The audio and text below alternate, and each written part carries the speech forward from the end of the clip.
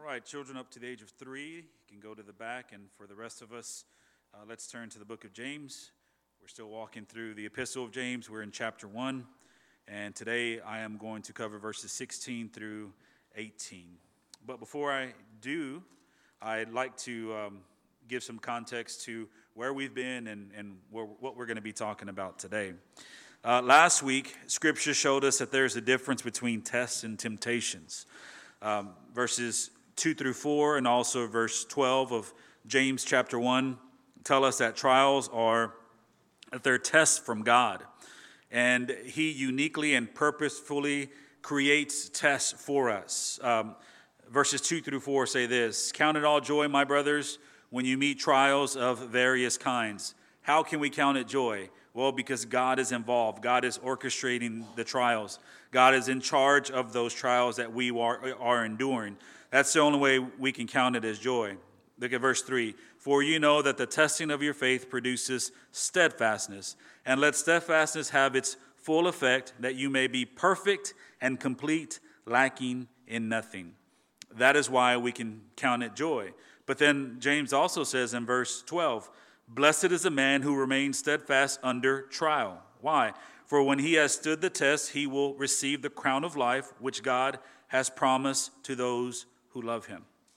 Again, I say tests are good because they are created and they are orchestrated by God for us. But temptations are a little bit different, or I shouldn't say a little bit, they're a lot different. Because in verse 13, James says God tempts no one. He says, verse 13, "Let no one say when he is tempted, I am being tempted by God. For God cannot be tempted with evil, and he himself tempts no one." When God sovereignly allows us to face trials, we have many choices to make, but I'd like to say in general, we have two choices to make. We can either trust him or we can trust ourselves. And that's what I spoke to you about last week. Last week I said that when we trust him, we find strength for today and we also find hope for tomorrow. When we trust in ourselves instead of him, we are enticed by our own evil desires and we are led away by sin. Verses 14 and 15, we talked about those last week. It says, "But each person is tempted when he is lured and enticed by his own desire. Then desire, when it has conceived, gives birth to sin, and sin, when it is fully grown, brings forth death." When we have stood the test, so to speak, he is the one who should get the glory. But when we have failed the test, the blame is 100% ours. That's just the way it goes. That's the way it should be. And the reason why it is that way and the reason why it should be that way is because who God is and who we are. See, today James continues to identify God's role in our suffering. In our two verses, James teaches us about God's character. I point back to who he is and who we are. But not only that, he also teaches us about his work so that we can endure the trials of life. Let's look at verses 16 through 18. He says here, "Do not be deceived, my beloved brothers. Every good and every perfect gift is from above, coming down from the Father of lights, with whom there is no variation or shadow due to change. Of his own will he brought us forth by the word of truth, that we should be a kind of first fruits of his creatures." And that is the word of God. All right, so first of all, the way I like to do this is I like to get verses 16 through 18 and kind of divide it the best that I can. Number one, I want to talk about God's character as we endure our trials. Number two, I want to talk about his work as we endure our trials.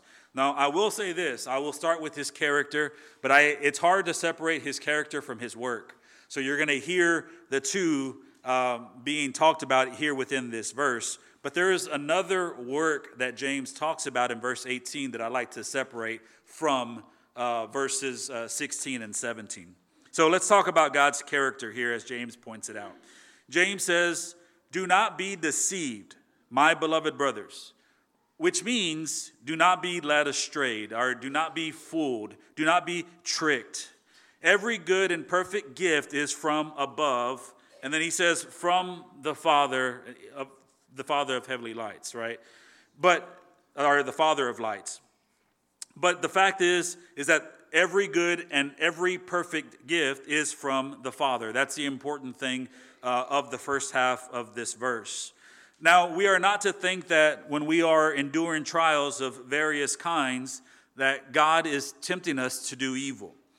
Why? Well, because James already talked about that. Number one, he says that God, he himself tempts no one to evil.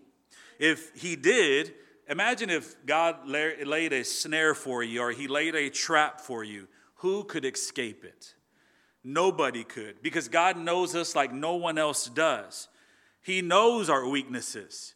If he was the one who was tempting us, we would fail every single time. That's just one reason. There's a whole lot of other reasons. Number two is that God will not tempt us with evil because of his nature, because of his character. He is perfect. He is holy. He is good. God does not sin, so then therefore he does not provoke us to sin. That's the exact reason why we are commanded to do the same with our children.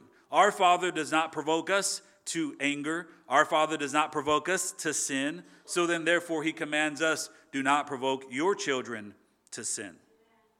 Now, God's role in our suffering is to use whatever trial we are enduring at the time for his glory and our ultimate good. That's what his role is in general. God's doing a whole lot more in the details, but in general, we can see that he is using that trial that we are going through for his glory and our ultimate good. And I heard some of that said during Sunday school, so you're going to hear some of the same things that Brother Mike was talking about. The London Baptist Confession of Faith says this about God's providence. God, the good creator of all things, in his infinite power and wisdom, upholds, directs, arranges, and governs all creatures and things, from the greatest to the least, by his perfectly wise and holy providence, to the purpose for which they were created. He governs according to his infallible foreknowledge and the free and unchangeable counsel of his own will. His providence leads to the praise of the glory of his wisdom, power, justice, infinite goodness, and mercy. That is so great. That is what God is doing in your trial. That is what God is doing every single day of your life. Even when you sleep, even when you are paralyzed because you cannot act, that's what God is doing continuously. Why? Because this is who God has always been, and what James is pointing out is that this is who he will continue to be forevermore. In other words, and I want you to listen very closely to this, no matter how hard or how horrible a trial can be, it doesn't change God's purpose for the Christian. No matter how hard or horrible any life trial can be, it does not change God's plan for the Christian. His plan, his purpose, however you want to phrase it, stays on course. God is not surprised by anything. God is not overwhelmed by anything. God and his plans endure everything. And that's what we are seeing from James as he discusses God's character. And the reason why God doesn't have to change anything, he doesn't have to change his plans, he doesn't have to change his purpose, is because nothing is greater than he. You and I, we don't experience that. We have to change things all the time. And the reason why is because things come up that we did not expect. We don't have infinite knowledge like God does. We don't have infinite power. There are circumstances around us that we have to adapt to. But God does not adapt to anything. He simply is. The reason we know this to be true is deeper than our own experiences. Because if it was just based on our experiences, I think our opinions would be different. But we know this to be true as Christians because of his word. James says that every good and every perfect gift comes from God. Every good and every perfect gift comes from the Father of lights. I love that phrase. It speaks to God's power in creation of the heavenly lights, the sun, the moon, the stars. You see, James points out that God alone has sovereign power over their existence. To us, these things are beyond us. We wonder about the sun. We wonder about the moon, about the stars. There is information that we're still finding out to this day. We sit there and we wonder and how they work and how they are so dependable, how they're in the sky all the time. We have scientific knowledge as to how they are, but yet we sit there and we wonder who placed them there, how did they get there? And the answer to all of that is God. He alone has sovereign power over their existence, and he alone has sovereign power over their daily activities. God is not a God who has created everything, taken his hands off and says, okay, I'm just going to watch it happen and whatever happens, happens. God is in control. He is in control of their existence and their daily activities. If it were not for God, the sun would not rise. Amen? If it were not for God, the moon would not be where it's at. The tides would be chaos. The world would be chaos. Everything would fall apart if it were not for God's sovereign power every second of the day watching over his creation and commanding the heavenly lights to be where they're at. But see, they give their light, or they are covered by shadows. They are covered in darkness due to seasons, due to times. But James is like, no, you don't get it. These heavenly lights are great and wonderful, and you wonder about them. But God is greater than they are because he has created them. There is no way that the creation or what has been created is greater than the one who has created it. So he says, he refers to God as the Father of lights. The lights, they give their light and they're covered by shadows due to seasons and times, but from everlasting to everlasting, he is God. James claims that God stands alone as the great I am. Now, it's necessary and inevitable that all created things change. It's going to happen, and we experience that every single day. We change depending on our circumstances.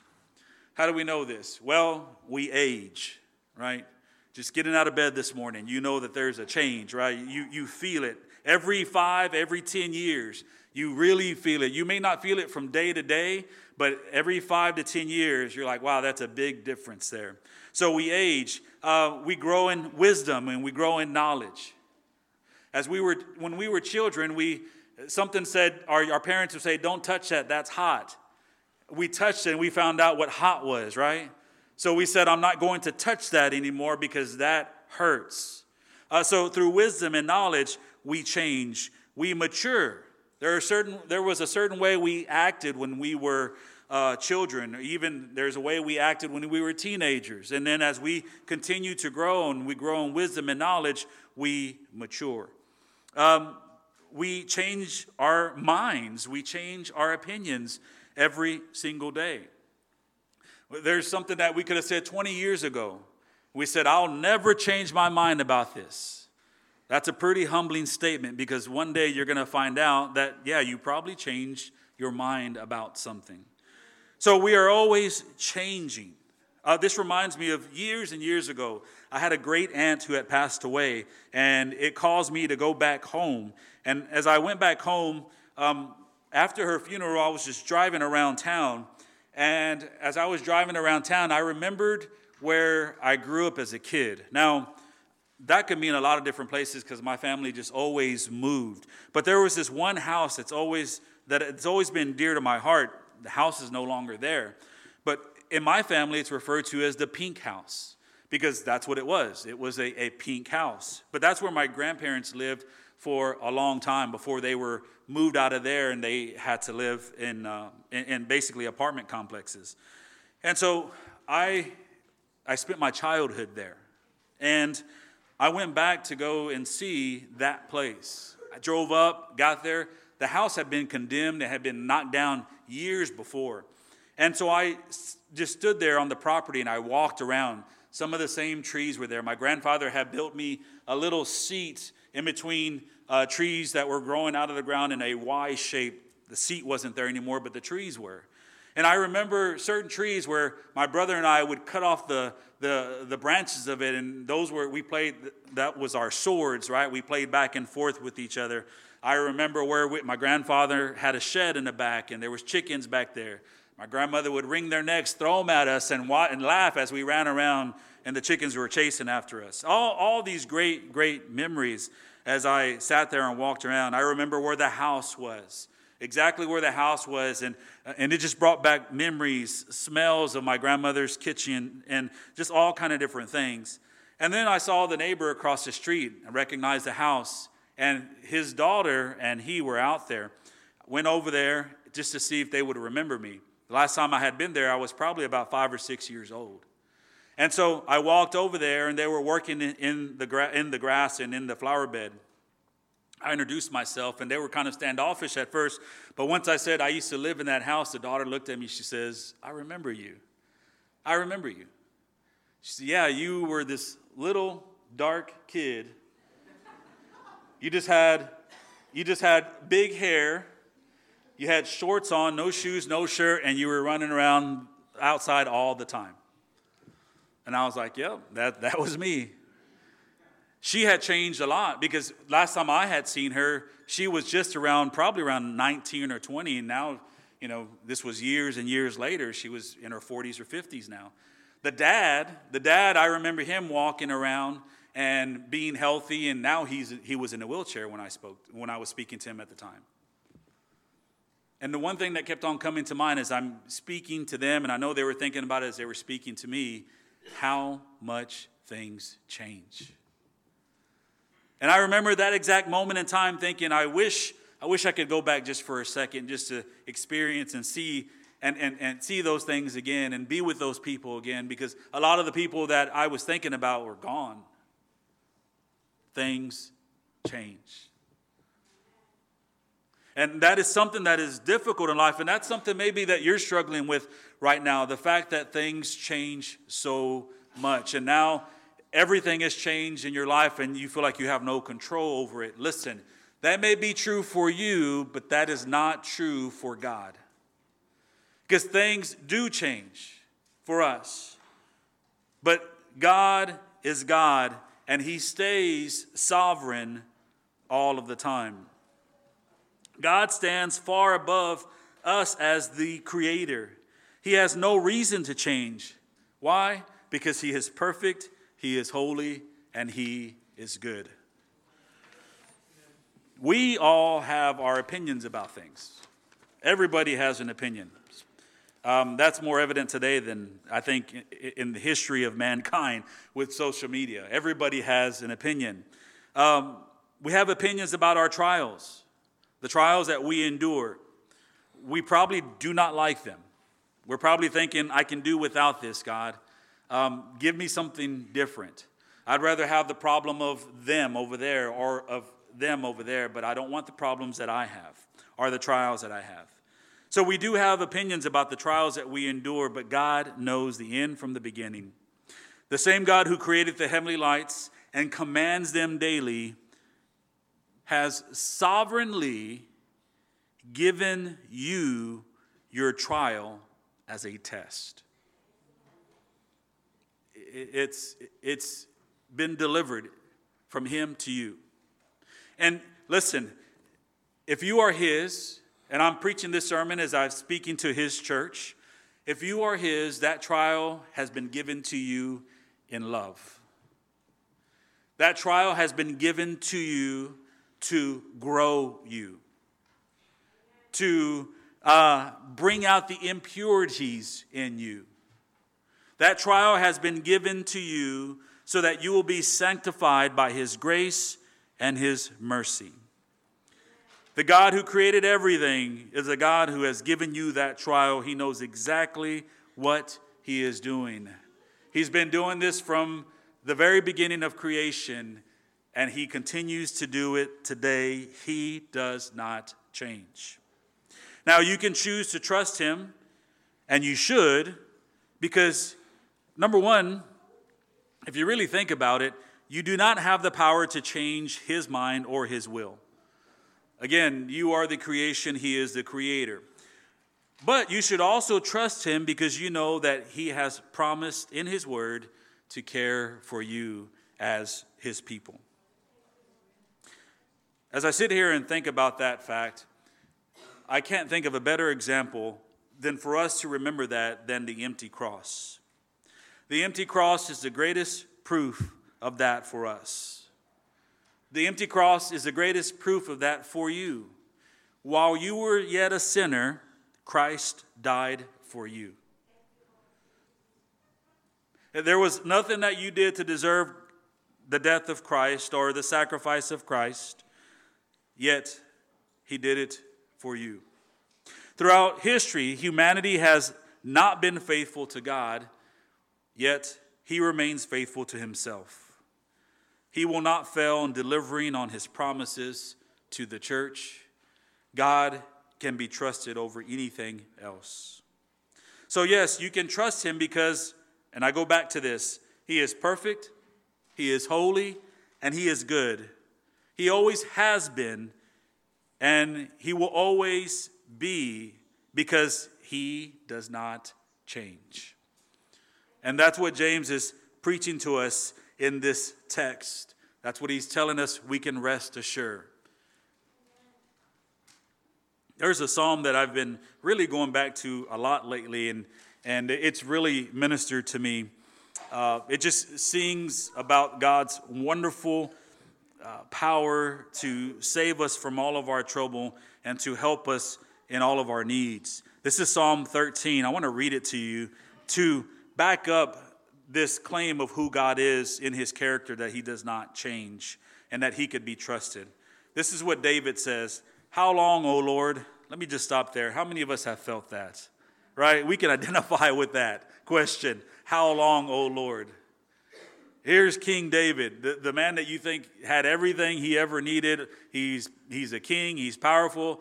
You would think, oh, this guy has it all together. I want his problems. Believe me, you want nothing of David's problems. And he sits there, he opens up this psalm, he says, "How long, O Lord?" That's been our prayer before. "Will you forget me forever?" That has also been our prayer before. "How long will you hide your face from me?" We have felt that before.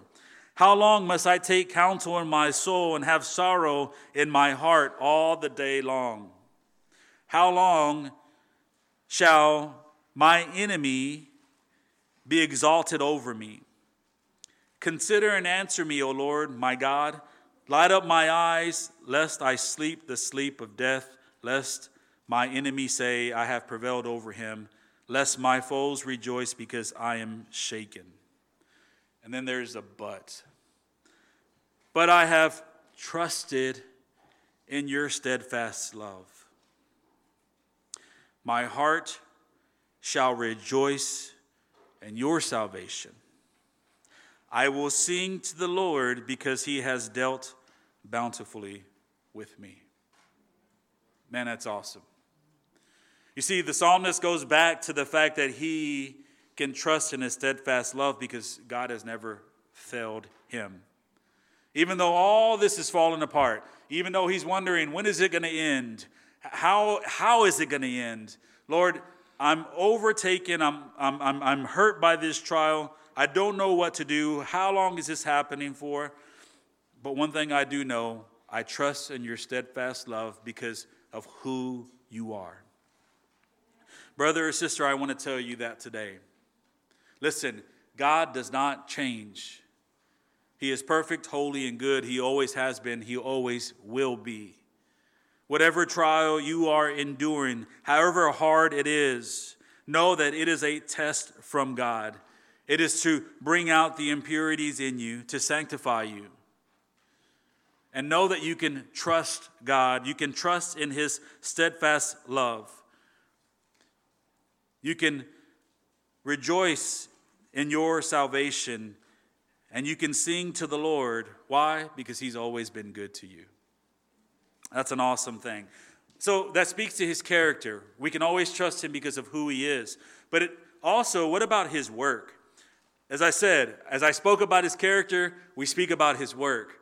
So we see God working in the details of life. He is sovereign over all things. He's given us our trials as tests. He's growing us through it. That all is His work. But James uniquely separates verse 18 from verses 16 through 17. And that's the work that I want to speak to you about today.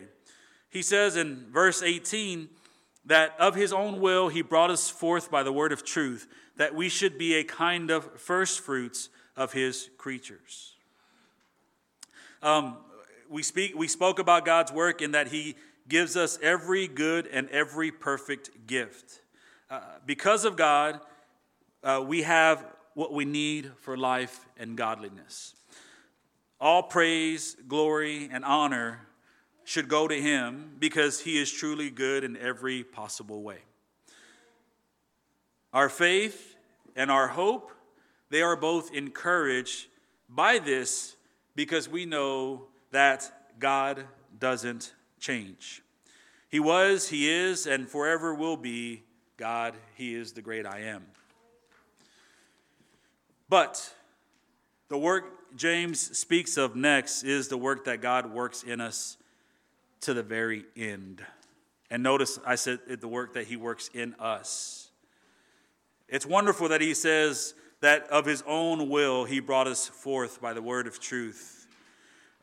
There are several things that are meant by this. Number one, this verse speaks to His wonderful work in saving us.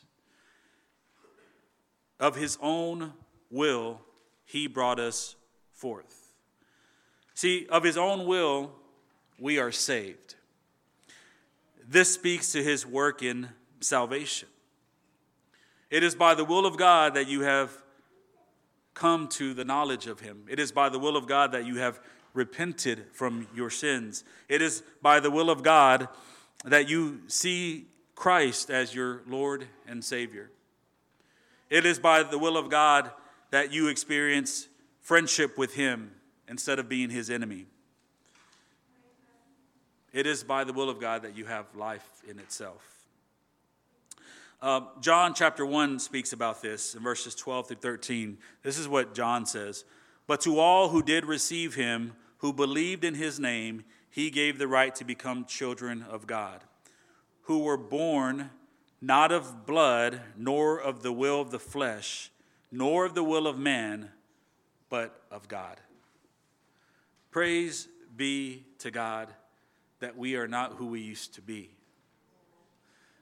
And praise be to God that we're going to continue to grow in wisdom and knowledge, and that we're going to continue to spiritually mature, because if we were left to our own devices, we would be lost. So it is by the will of God that we have come to the saving knowledge of God. And that's why James says, of His own will, He has brought us forth. But secondly, this verse speaks of His work in our regeneration. The translation from Greek can also read, of His own will, He has given us birth by the word of truth. I love that because, again, it points back to God's work. We came to saving knowledge because of God, because of His will. He brought forth His word to us. We received it, and then we were regenerated. Well, the reason why we were regenerated is because God gave us spiritual birth, so to speak. Listen to this out of 1 Peter 1:3. Blessed be the God and Father of our Lord Jesus Christ. According to His great mercy, He has caused us to be born again. Man, praise God for that. Because none of us can make ourselves be born or make ourselves be born. That's something that happens to us. And Peter says it is his great mercy in which he has caused us to be born again to a living hope through the resurrection of Jesus Christ from the dead. That's the great work of God when it comes to regeneration. Regeneration is our nature being changed. Our nature of just complete corruption to having the Spirit of God live in us and having the Spirit of God use us for God's glory. Before we were his enemy, now we are his friends. Before we opposed God, now we worship and praise God. And it's all due to his work of regeneration. And then number 3, when you look at this verse speaks of his work in our sanctification, also in our glorification. What does that mean? Sanctification talks about our spiritual growth. And the culmination of our spiritual growth is this wonderful existence with God where we will not be affected by our own sin anymore or the consequences of sin anymore. So those two go hand in hand, and both are the work of God. Regenerate believers are a kind of first fruits of his creatures. That's why James mentions that in this verse. See, the renewal process will eventually culminate with the glorification of all things, including us, through Christ. See, what happens here and now, or what's happening to you here and now on this earth, is that there is growth, there is change, but in reality, on this side of heaven, everything is just passing away. Everything that we see, it's just passing away. Even as we grow and as we age, as we grow in wisdom, sooner or later, that's all going to pass away. That's why Scripture says, outwardly we are passing away, but there's something else that God is doing that's more important and more permanent. Inwardly, we are being renewed day by day. See, what God is doing in us does not pass. What God is doing in us stays forever. It's everlasting. And that all goes back to who God is and the work that he is doing in us as we live in this world, as we are sanctified, and eventually as we are glorified. Now, it's pretty interesting that the Bible in several places, Paul speaks about our glorification in a very confident way. James is also speaking about it in a very confident way. And the reason why they can speak to it in a very confident way, as it will happen, is because they know who God is. If a God who is completely perfect, holy, and good says, this is what I will do, they believed him at his word. So they know what God said is going to happen because God said it. For you and I, we need to have the same faith. We can speak confidently about our glorification because God said it. He will not lie to us, and he will not fail in bringing about his promises. Right now, what's awesome is that we are at the beginning stage of our glorification, if you will. But in Christ, it only gets better from here. As I said, now we experience life and we feel great. We are blessed. We find joy in various trials because of Christ. And that's why we're still dealing with the sinful nature and we're still dealing with the consequences of sin. But God has promised us that there is a better place.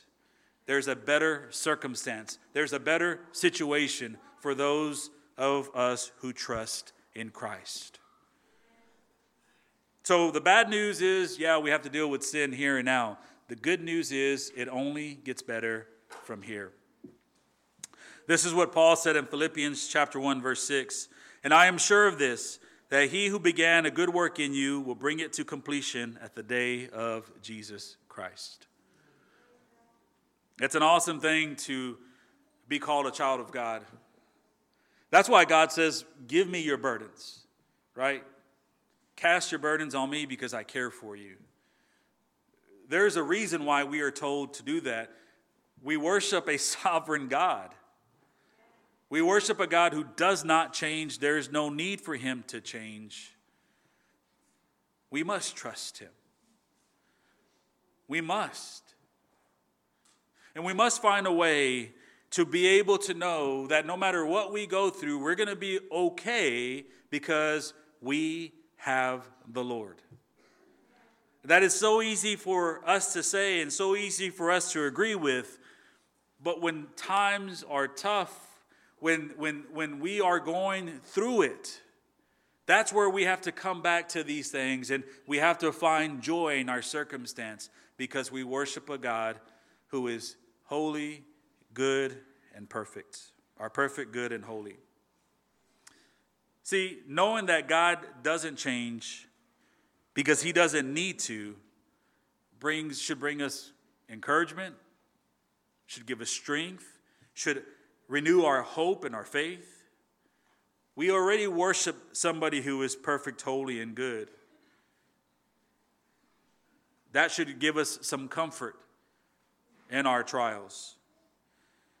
If you learn to trust him, then you will be able to count it all joy when you meet trials of various kinds.